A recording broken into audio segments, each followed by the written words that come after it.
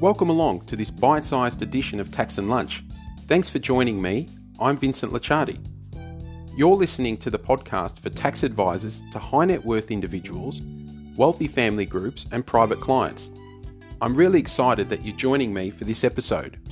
Don't forget to subscribe and share this podcast with your team so they can also gain the inside perspective. Let's listen in.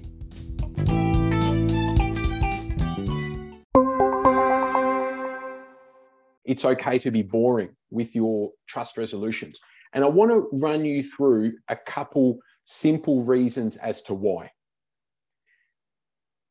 The first one is if you are streaming income, capital, franked, unfranked dividends, etc., you may potentially lose access to the small business concessions. One of the requirements for certain small business concessions is the significant individual test. This particular test is a 20% threshold, but the 20% to a certain beneficiary is determined by the lowest percentage of what they receive from the trust. And I'll give you a practical example of what I'm referring to. On the right-hand side, and we've met these characters before in one of my previous tax and lunches, on the right-hand side of the slide here, we've got a family trust. All the dividends go to the bucket company. The capital gain goes to an individual, for example, the patriarch of the group. That capital gain is 3.5 mil. Joe has just sold his business. He wants to claim the small business concessions. And the other trust income, there might be some rental in there, for example, goes off to the kids.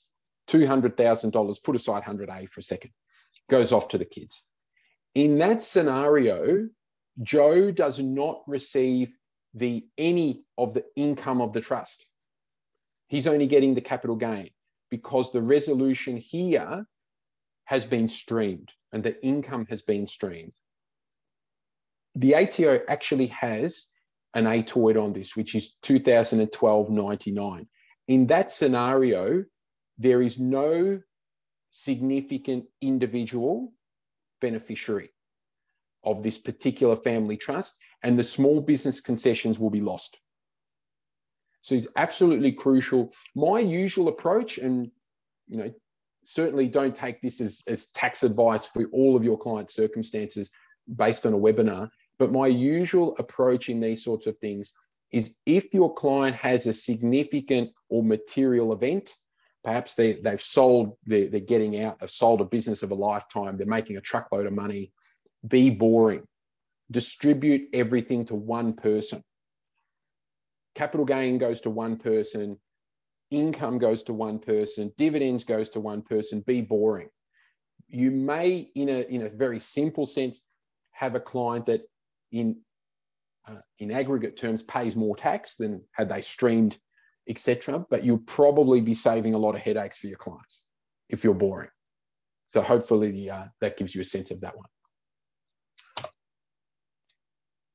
Now, historically, and there's a fair bit of text on this slide, so I'm not going to read all this for you. But historically, what I have seen is that trust resolutions will have income equalisation clauses.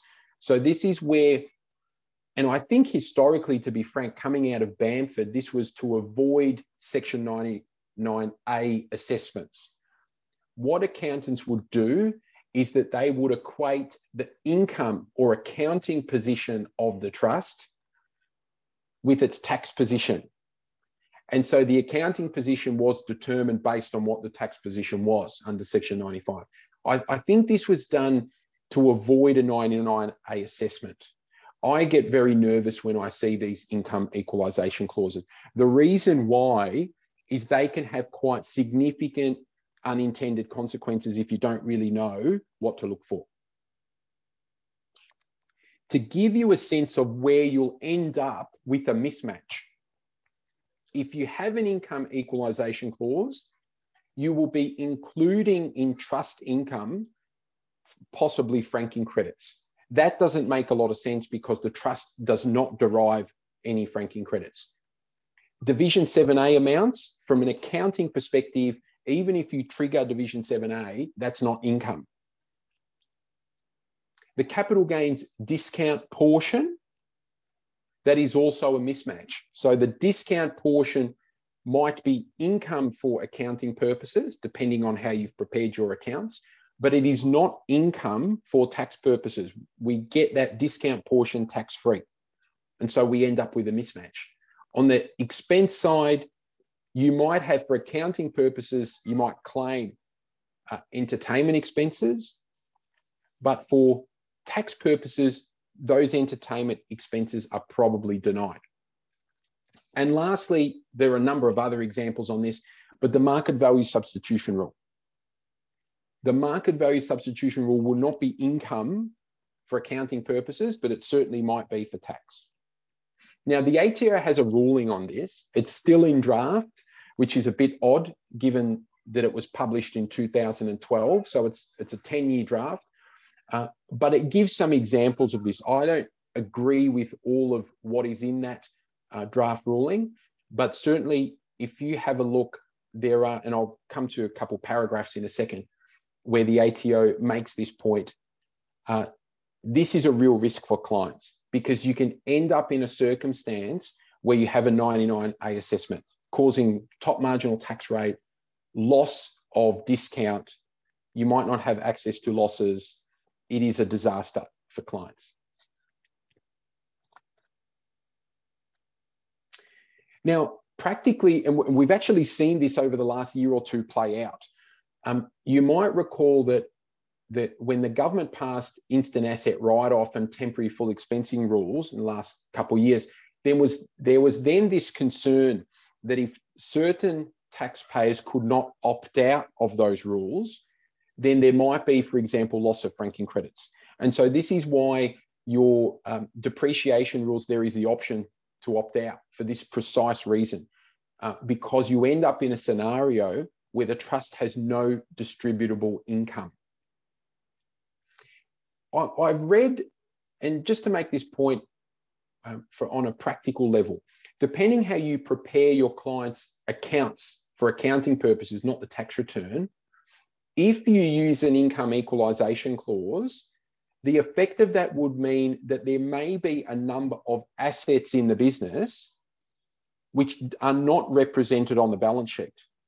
The reason for that is if you've adopted for accounting purposes the tax position, then you would have fully expensed a number of assets that would otherwise be depreciable and sit on the balance sheet. So what I see a number of accountants do is they prepare accounting accounts, if I can call it that, and then they do their tax rec to exclude or bring out the tax adjustments, as opposed to preparing the accounts on a tax basis.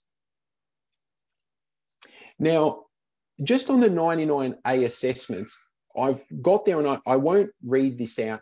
The ATO doesn't necessarily agree with this particular view, but it's in paragraph 133 of the ruling.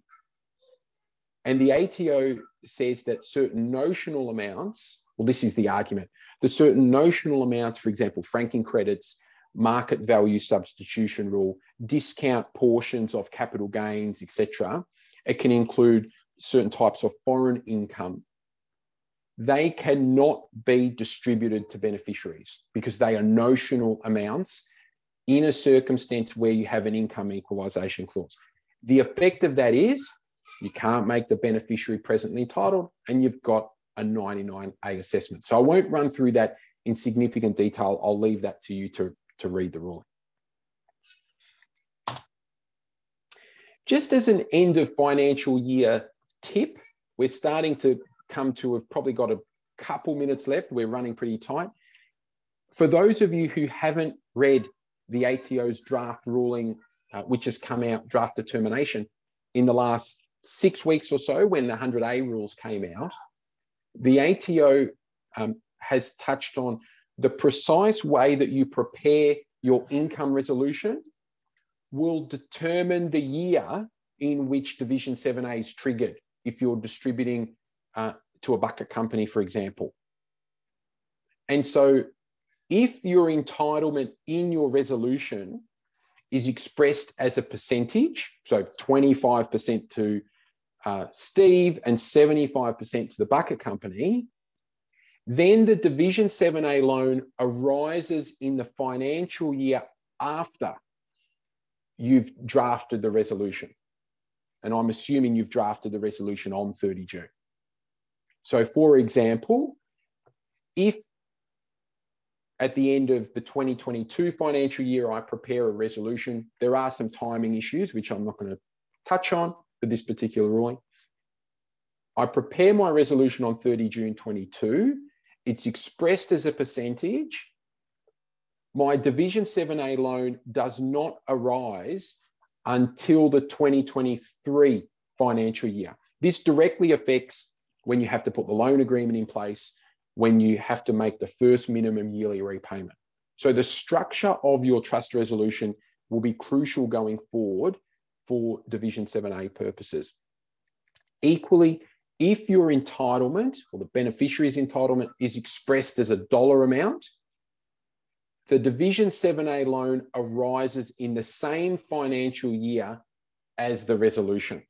So instead of saying 25% to Steve and the balance to the bucket company, if I said on 30 June, $25,000 to Steve and $75,000 to the bucket company, the Division 7A loan arises on 30 June.